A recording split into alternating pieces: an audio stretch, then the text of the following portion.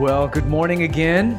It's great to be with you this morning. We are continuing in our series verse by verse through the Gospel of John. So if you have a Bible, you can go ahead and turn with me in your Bibles to one of the most famous verses in the Bible, John 3:16. And we'll pick up there in a moment.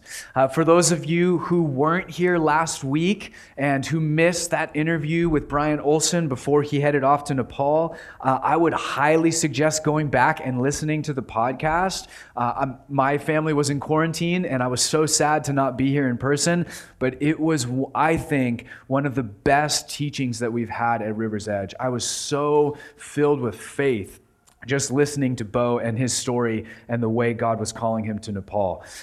So we're going to continue to support him and pray for him, and eventually some of us will go and be with him and visit him and encourage him in that place. But in the meantime, we are continuing in our series, and if you remember back, not last Sunday when we interviewed Bo, but the Sunday before, we unpacked the verses in chapter 3 in which Nicodemus comes to Jesus at night. And if you were to go back and reread that narrative, it's been 2 weeks now, but Jesus is talking to Nicodemus, and there's a conversation going back and forth. And then if you're reading through, it sort of seamlessly transitions into the verses that we'll read this morning. And in fact, it isn't immediately obvious where Jesus stops talking and where John starts within the text. But it's actually right here in John 3:16 where John writes this. He says, "For God so loved the world that he gave his one and only Son, that whoever believes in him shall not perish, but have eternal life." And we'll actually stop there for now before we read the rest of the verses, and I'll pray. Jesus, we come consciously into your presence collectively, recognizing that as we gather, there is something unique. Lord, there is no place that you are not, but there are places where you are in a unique way, where you dwell, where you manifest yourself uniquely, and you say where 2 or 3 or 4 are gathered in your name, in some remote mountain village in Nepal or right here in Spokane, Washington, God, there you are in a unique way among us. And so we actually yield to you who you are right now, what you're already doing, what you're already up to, what you desire for our lives, what you desire to do through us. Lord, there's more there than we can even properly receive or bear or understand. You have so much that you desire to give us and that you desire to do with us through the life that we have. But I pray that you would just continue that process of opening us up, Lord, to understand sort of how wide and deep and beautiful your love is for us and others. And when we see that and receive it and operate in it, wow, beautiful things start to happen in us and in the world around us. So open us up to this love that we're reading about, Lord. As we prayed earlier, do not let this be only knowledge, but may it be an experience that we're growing in. We pray these things in Jesus' name. Amen.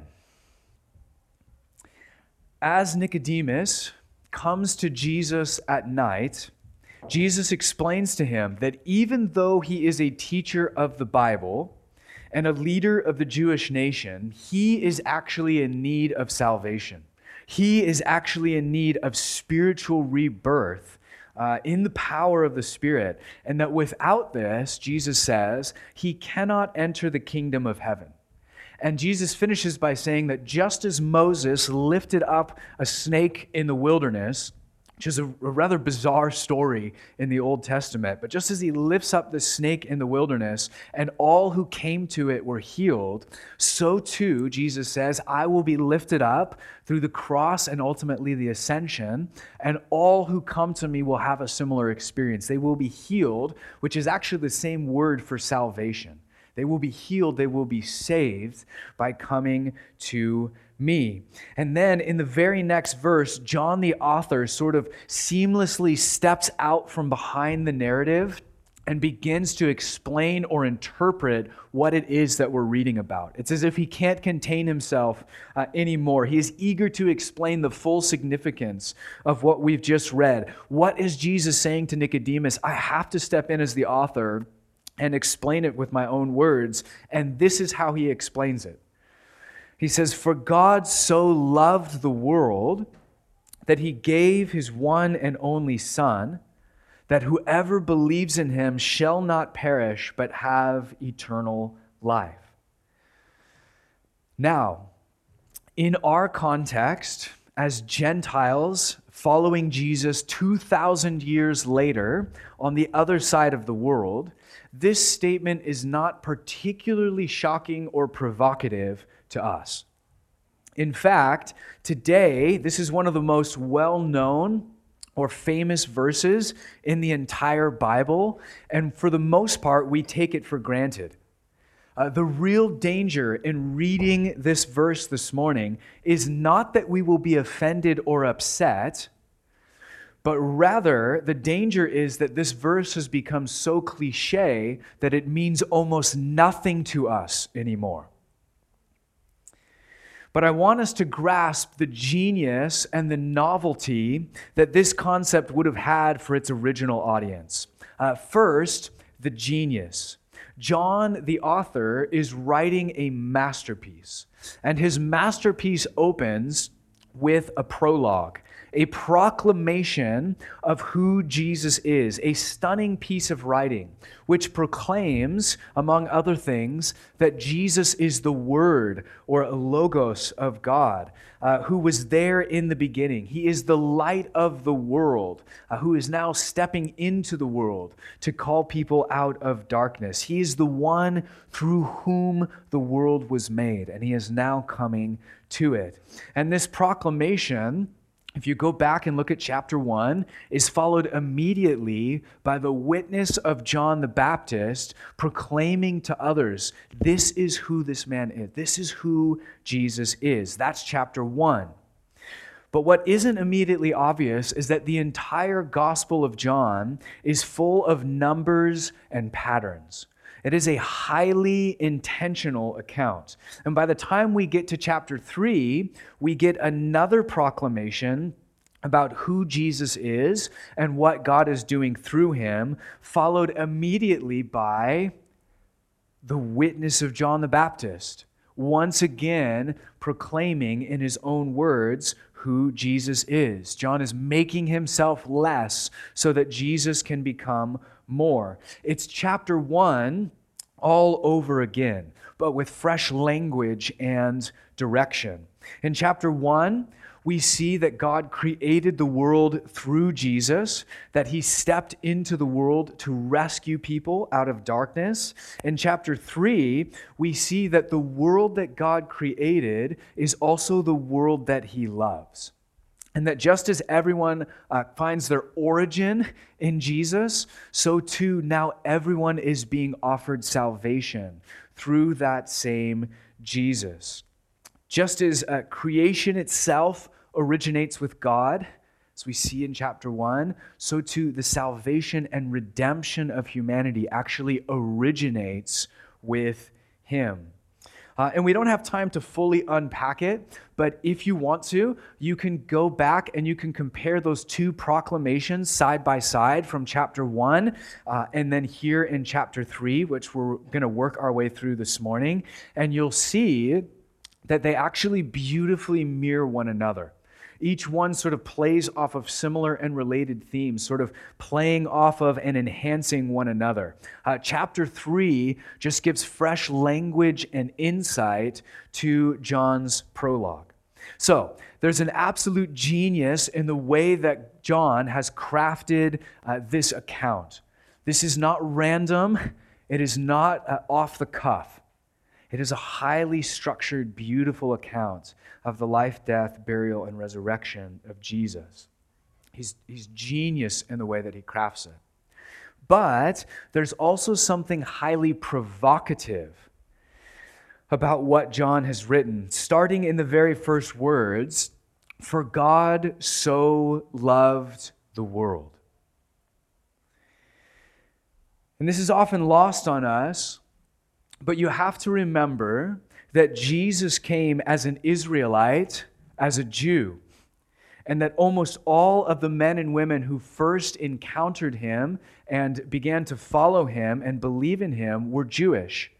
There were a few exceptions to the rule, which we'll see in the weeks ahead, but for the most part, he is a Jew, talking to Jews, calling Jewish disciples, and fulfilling the promises and prophecies of the Jewish Messiah.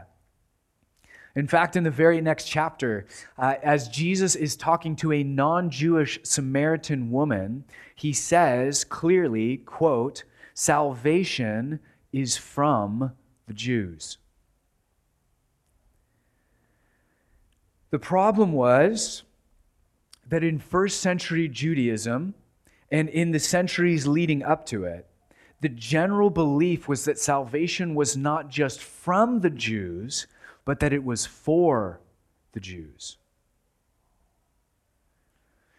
Remember that their world was sharply divided vertically, with the Jews on one side and Gentiles on the other. And the Jews alone were chosen by God. The Jews alone, it was thought, were loved and cherished by God. In fact, in Paul's own words in the New Testament, he says, "Theirs is the adoption to sonship. Theirs the divine glory, the covenants, the receiving of the law, the temple worship, and the promises.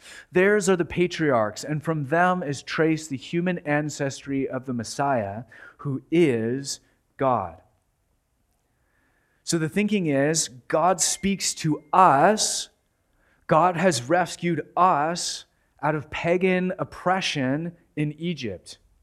And you remember what happened to those Egyptians, don't you? Dead and drowned. Those dirty pagans, right? Destroyed in the Red Sea. And now, centuries later, we find ourselves yet again laboring under the oppression of the pagans. The Romans have conquered our lands, and they are cruel masters, but the Messiah is coming, and it's going to be Exodus 2.0. The Romans will be drowned in the metaphorical sea. God's people will be liberated at last. He will save and rescue them, ushering in a literal, physical, political kingdom of God on earth in Israel, with the Messiah ruling on the throne of David in Jerusalem forever. The thinking at the time was that God does not love the world. He loves us. God has not chosen the world. He's chosen us. God does not speak to the world. He speaks to us. God is not in covenant relationship with the world. He's in covenant relationship with us. And when God returns, when the Messiah comes, it was thought to be the end of the age. And in that moment, God is going to bring justice and judgment, and he's going to separate the sheep from the goats. And guess what? It's really not going to be hard to separate them. Jews, step this way. Pagans, step to that side. Pretty simple. The Jews are the friends of God. Pagans are the enemies of God.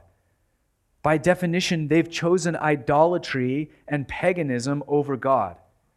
And when God finally comes in power, he's going to judge and condemn the world, liberating the covenant people of God in the process. This is the cultural backdrop for understanding Scripture. The Old Testament and the New. If you catch this atmosphere, the Bible from cover to cover actually starts to make more sense.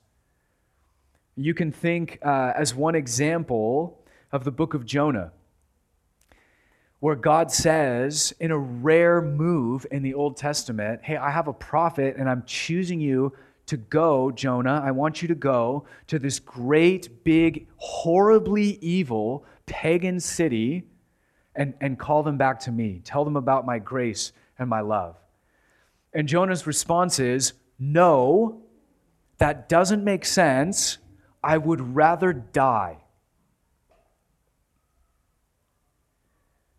And eventually God gets him to go anyways. And the city amazingly responds to God in repentance. And in the aftermath, Jonah curiously says, essentially, okay, now I really want to die. That was awful. Like, why did you make me do that? Why are you rescuing these people? Why are you showing them grace? This is the worst thing that could have happened. I want to die. I hate those people. And then God says, I don't. And then the book of Jonah just awkwardly ends.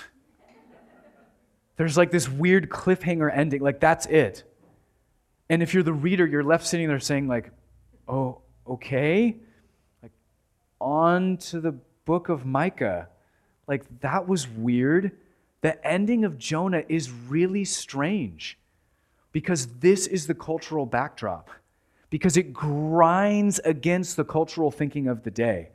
That God is for the Jews and the Jews are saved, that God is against the pagans and the pagans are not saved. The Messiah is not for them. Salvation is not for them. That's not why the Messiah is coming. And it's in that context, in that culture, that Jesus tells Nicodemus, leader among leaders, Jew of Jews, most favored of the most favored, most saved of the most saved, VIP, front of the line for the kingdom of heaven. And he says, you will not enter the kingdom of heaven unless you are reborn. This is shocking in their day and age. And Nicodemus responds the way any Jewish person would respond. What are you talking about? You want me to go back into my mother's womb and be born again? I've already been born a Jew. I'm already saved. Why would I ever need to be born again? What you're saying does not make sense.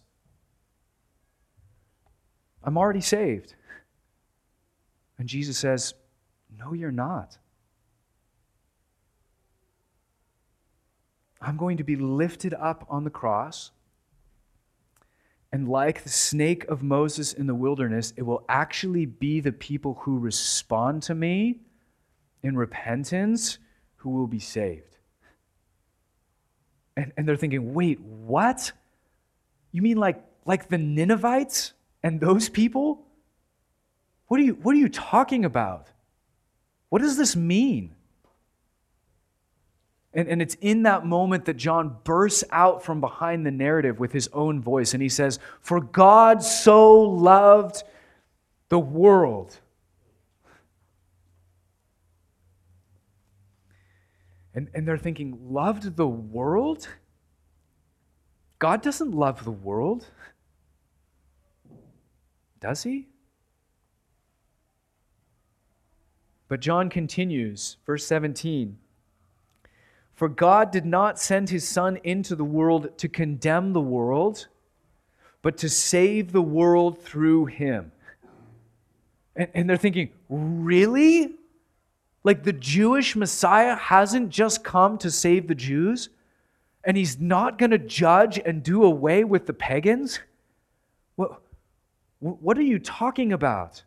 He's come for the whole world? And worse yet, he's actually going to divide the Jews in the process. John keeps writing. This is verse 18. It says, whoever believes in him is not condemned, but whoever does not believe stands condemned already because they have not believed in the name of God's one and only Son. This is the verdict. This is the dividing line. It's not Jew and Gentile. Light has come into the world, but people love darkness instead of light because their deeds were evil. Everyone who does evil hates the light and will not come into the light for fear their deeds will be exposed. But whoever lives by the truth comes into the light so that it may be seen plainly that what they have done has been done in the sight of God. So try to grasp this if you can, that for centuries, if not millennia, the world has been divided vertically between Jew and Gentile. And not just culturally. This is not simply a cultural division. It was thought to be a spiritual division. It's a division of where God's favor and blessing and salvation falls. The line is thought to be vertical. For hundreds, if not thousands of years, this is the thinking. And now, in a moment, there's this dramatic turning point, and the line is shifting to a horizontal line. There are still just two categories of humanity, but it is no longer Jew and Gentile. It is now those who say yes to Jesus and those who say no to Jesus. Which means that every tribe, tongue, and nation will be invited, and every tribe, tongue, and nation will be divided in the process. In fact, Jesus himself warns that the family unit, which in the ancient Near East is the most intimate, sacred, important web of relationships that you have. He says the family unit itself will be divided over me.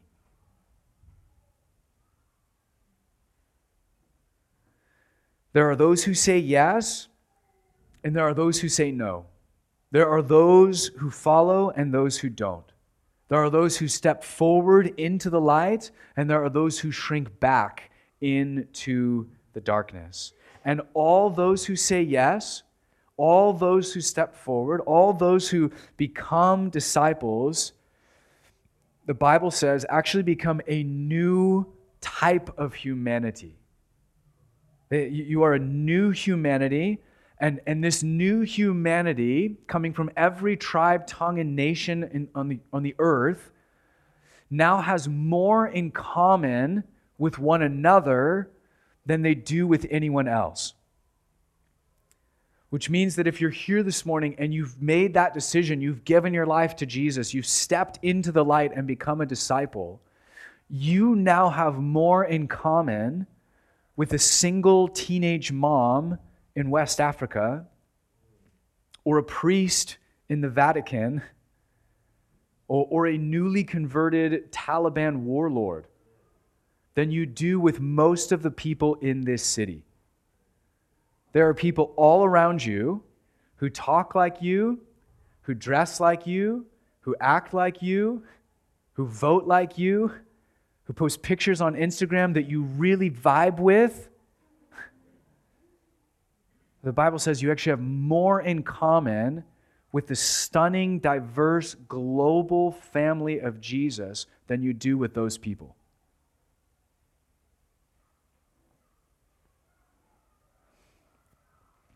Because it's no longer about your language or your culture or your spiritual heritage. It's about how you respond to Jesus. Will you say yes or will you say no? Humanity is once again divided in two. So what should we do this morning? How do we respond to this reality? Well, first off, if you've never said yes to Jesus, if you've never repented of your old life and surrendered and stepped into the new and actually received what it is that Jesus is offering, you have a chance to do that right here, right now this morning. You can surrender in that way. You can say yes to Jesus, who he says he is, to his death, burial, resurrection. And when that happens, you actually cross over that line. You become part of a new humanity. You have a new name in a sense, a new family, a new destiny in God, a new eternity before you. And for the rest of us who are already followers of Jesus, my challenge to you this morning is actually to receive John 3:16 in the form of a challenge. Because if we sit for just a moment and contemplate the implications of this verse, we'll realize pretty quickly that there are some people in the world who are really hard to love.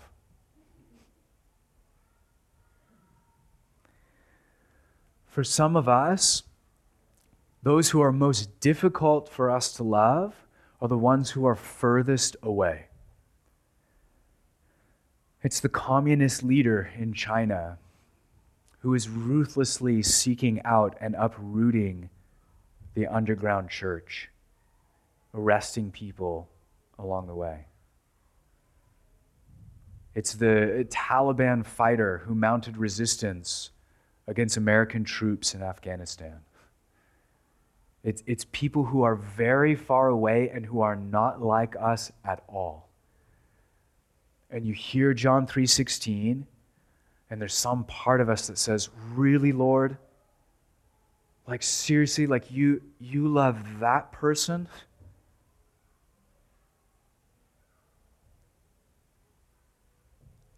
Like the Jews in the first century, we say, they're so different than us. They seem so far away. God, surely you don't love them. And we're going to have to ask God to lead us into a real but counterintuitive love for those people out there. For others of us, it's people who are closer to home. The people we find most difficult to love are the ones who are right here in our city, but perhaps they voted for the opposite political party that you did. Or perhaps they are advocating unbiblical and anti-biblical paradigms within our public school systems. Or perhaps they're so deep in YouTube conspiracy theories that they've completely lost touch with reality. And you find them to be endlessly frustrating because they don't see the world the way you see the world. Some of us struggle the most with people right here in our city, and we think, please, Lord, not those people. Like, do you really love those people? They are like nails on a chalkboard. They are so obnoxious. Please, Lord, do not ask me to love those people. Must I really?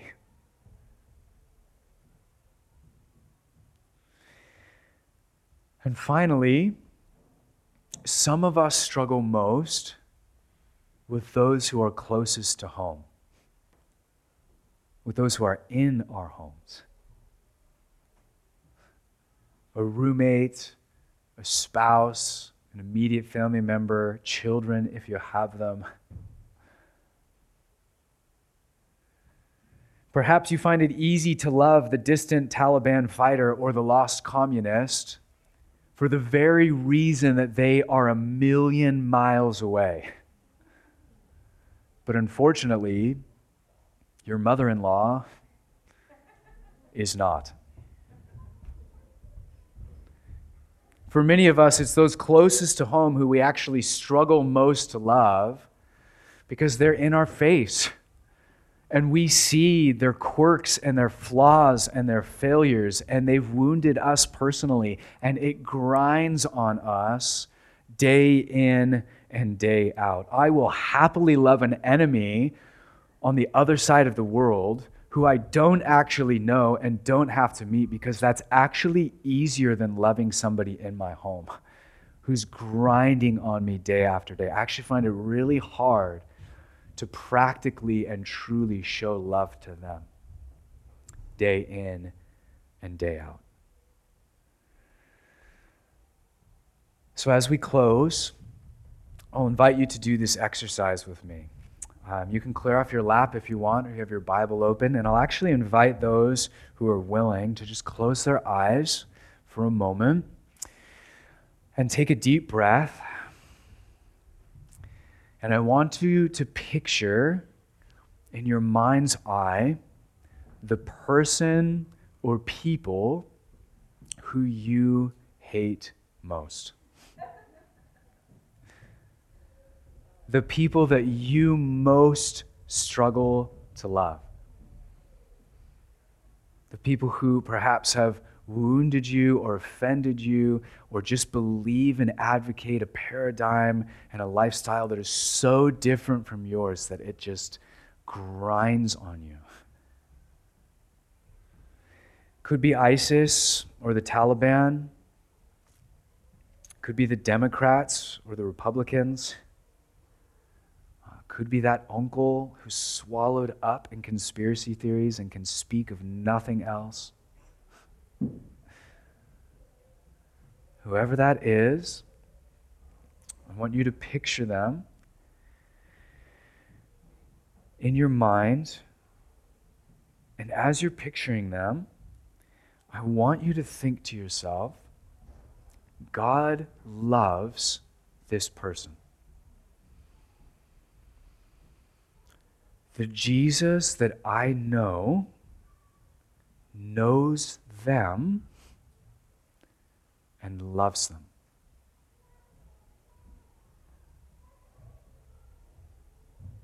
In fact, God so loves that person in your mind that he gave his one and only Son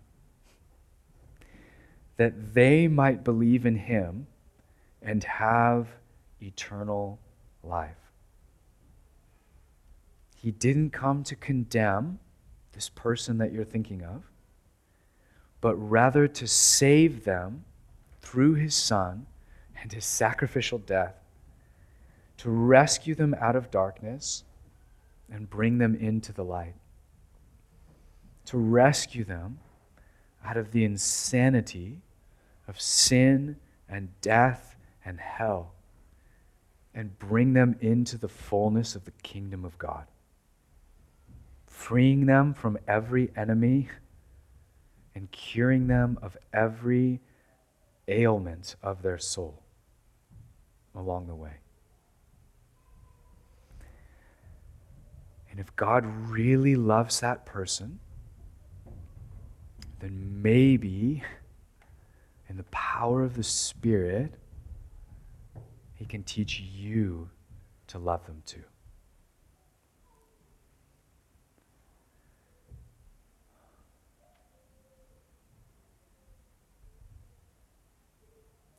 Let's pray.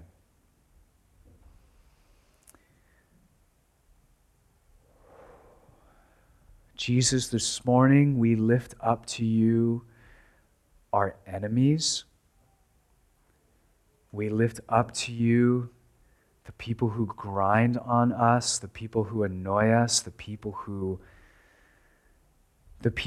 we wish were not. We lift up the people who, if we're really honest, we wish that you didn't love. Perhaps we even struggle or are somehow offended by the fact that you love them, that you died for them, that you're waiting to pour out your grace over them. And we confess to you this morning that there are times when we wish you didn't love the whole world. And there are certain people within it in particular that we just wish didn't exist. But before we even attempt to love them, Lord, I pray in the power of the Spirit this morning, before we make a move toward that person or even begin to dream about how we might bless them, I pray that we would first and foremost sense your love for us, undying, unbreakable, lavished upon us, and we would sense your love for them. And as we simply grow in that awareness of your love for us and your sometimes offensive love for them, I think some things are going to start to fall into place. Jesus, we confess this morning that we do not always live where you are, but we want to. we actually believe that's the place of greatest freedom. That's the place of greatest wholeness. That no one, no human being has ever lived that was more full of life than Jesus. And as you were dying on the cross, you said, Father, forgive them, for they don't know what they're doing.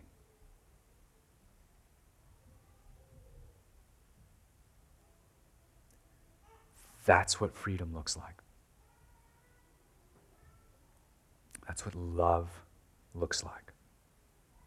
Radical, offensive love that we often wish was not so, held out to those who we wish you would not offer it to. So Jesus, we come confessing those things this morning. I'll end with these verses. These are Paul's words from the book of Ephesians. He says, "For this reason I kneel before the Father, from whom every family in heaven and on earth derives its name." All of them.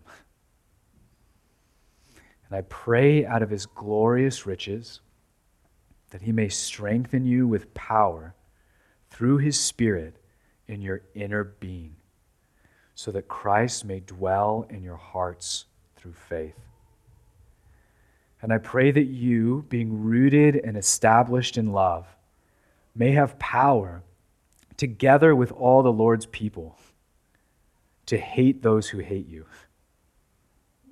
No. You may have power, together with all the Lord's people, to grasp how wide and long and high and deep is the love of Christ, and to know this love that surpasses knowledge, that you may be filled to the measure of all the fullness of God. Now to him who is able to do immeasurably more than all we ask or imagine, according to his power that is at work within us, to him be glory in the church, that's you and me, and in Christ Jesus throughout all generations, forever and ever. Amen.